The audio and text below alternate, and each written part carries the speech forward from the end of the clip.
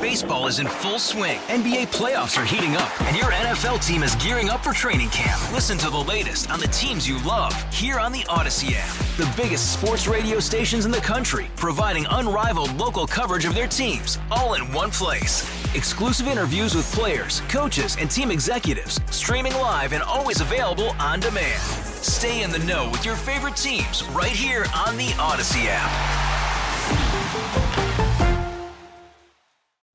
Call from mom. Answer it. Call silenced. Instacart knows nothing gets between you and the game. That's why they make ordering from your couch easy.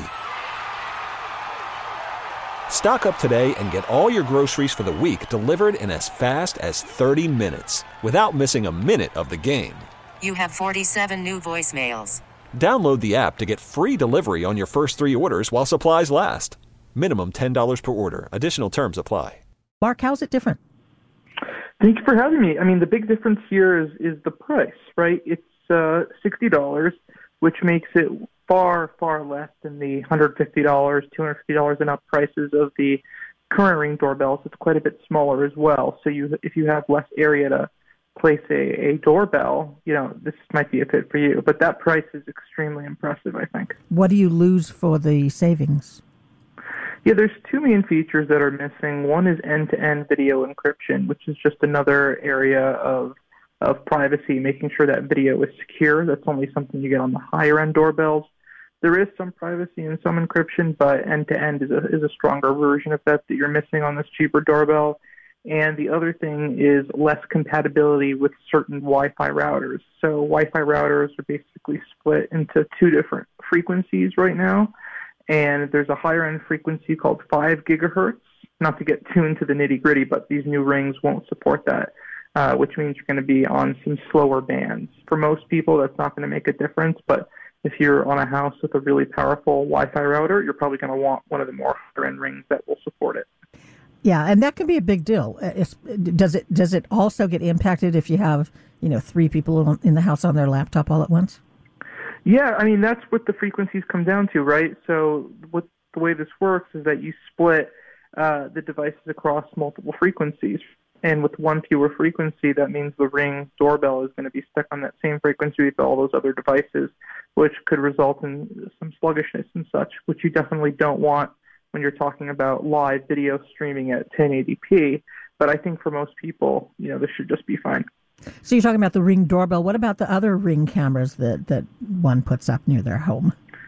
What's really cool is they announced earlier this year, last year, it's been a blur, this home security camera, which is basically a drone, and you leave it in your home, and if it senses something, it will be able to literally fly in the air in your home and capture it on video. So it's basically a flying security camera. Haven't really seen anything else on the market like that before, and I think it's going to be really popular when it finally launches at some point this year. Wait, what? I didn't even know about this one. Yeah, so this is a drone, right? And so you keep it on its base station, and you'll basically, if it senses something happening somewhere in your house, it will literally fly in the air, right? It's actually pretty cool. You have to see this thing on video, and I'm looking forward to it finally launching. Definitely want to get my hands on it. Yeah, no kidding. And that's only for when you're not home, I assume? I think it should work when you're home as well, but it's for inside your home rather than outside your home. Yeah, okay. I just don't want to be doing battle with a drone in my house. That's funny. And one other thing on that $60 Ring doorbell that's important to note. So they make 2 types of doorbells right now. One that goes into your existing doorbell system, where it's into your existing wiring, and others that you have rechargeable batteries. This one is wired, so you need an existing doorbell wiring infrastructure in order to use this one. Okay, that's another limitation then. And again, you can put Ring cameras up that don't ring your doorbell or anything. Are they making cheaper versions of those? They have a few outdoor cameras, ones that work in the rain, ones that don't work in the rain, all sorts of different exterior devices. They have lights now. They have car equipment kits, all at different various price points too. Okay, but they're not reducing those the way they are the doorbell. They haven't announced anything other than the doorbell today, but I would anticipate that they probably have some cheaper external camera models as well.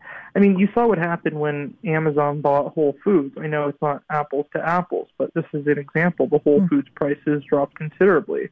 And, Ring has now been owned by Amazon for, over a year at this point. And given, Amazon's economies of scale, manufacturing, and consumer base, you can bet you'll see further price drops across the line. And I bet they will continue to be compatible with Alexa. Oh, absolutely. Hey, Rob Bradford here. I have set out on a mission with my good friends at FanDuel to prove what I have known for some time. Baseball isn't boring. Now I have a daily podcast to prove it with some of the most notable people in the baseball world, screaming baseball isn't boring from the mountaintops, or at least agreeing to come on our show. Players, managers, GMs, and yes, even the commissioner of baseball, Rob Manfred. It has been a constant wave of baseball's most powerful voices. So join the revolution. Subscribe and soak in Baseball Isn't Boring. Listen on your Odyssey app or wherever you get your podcasts. You'll be glad you did.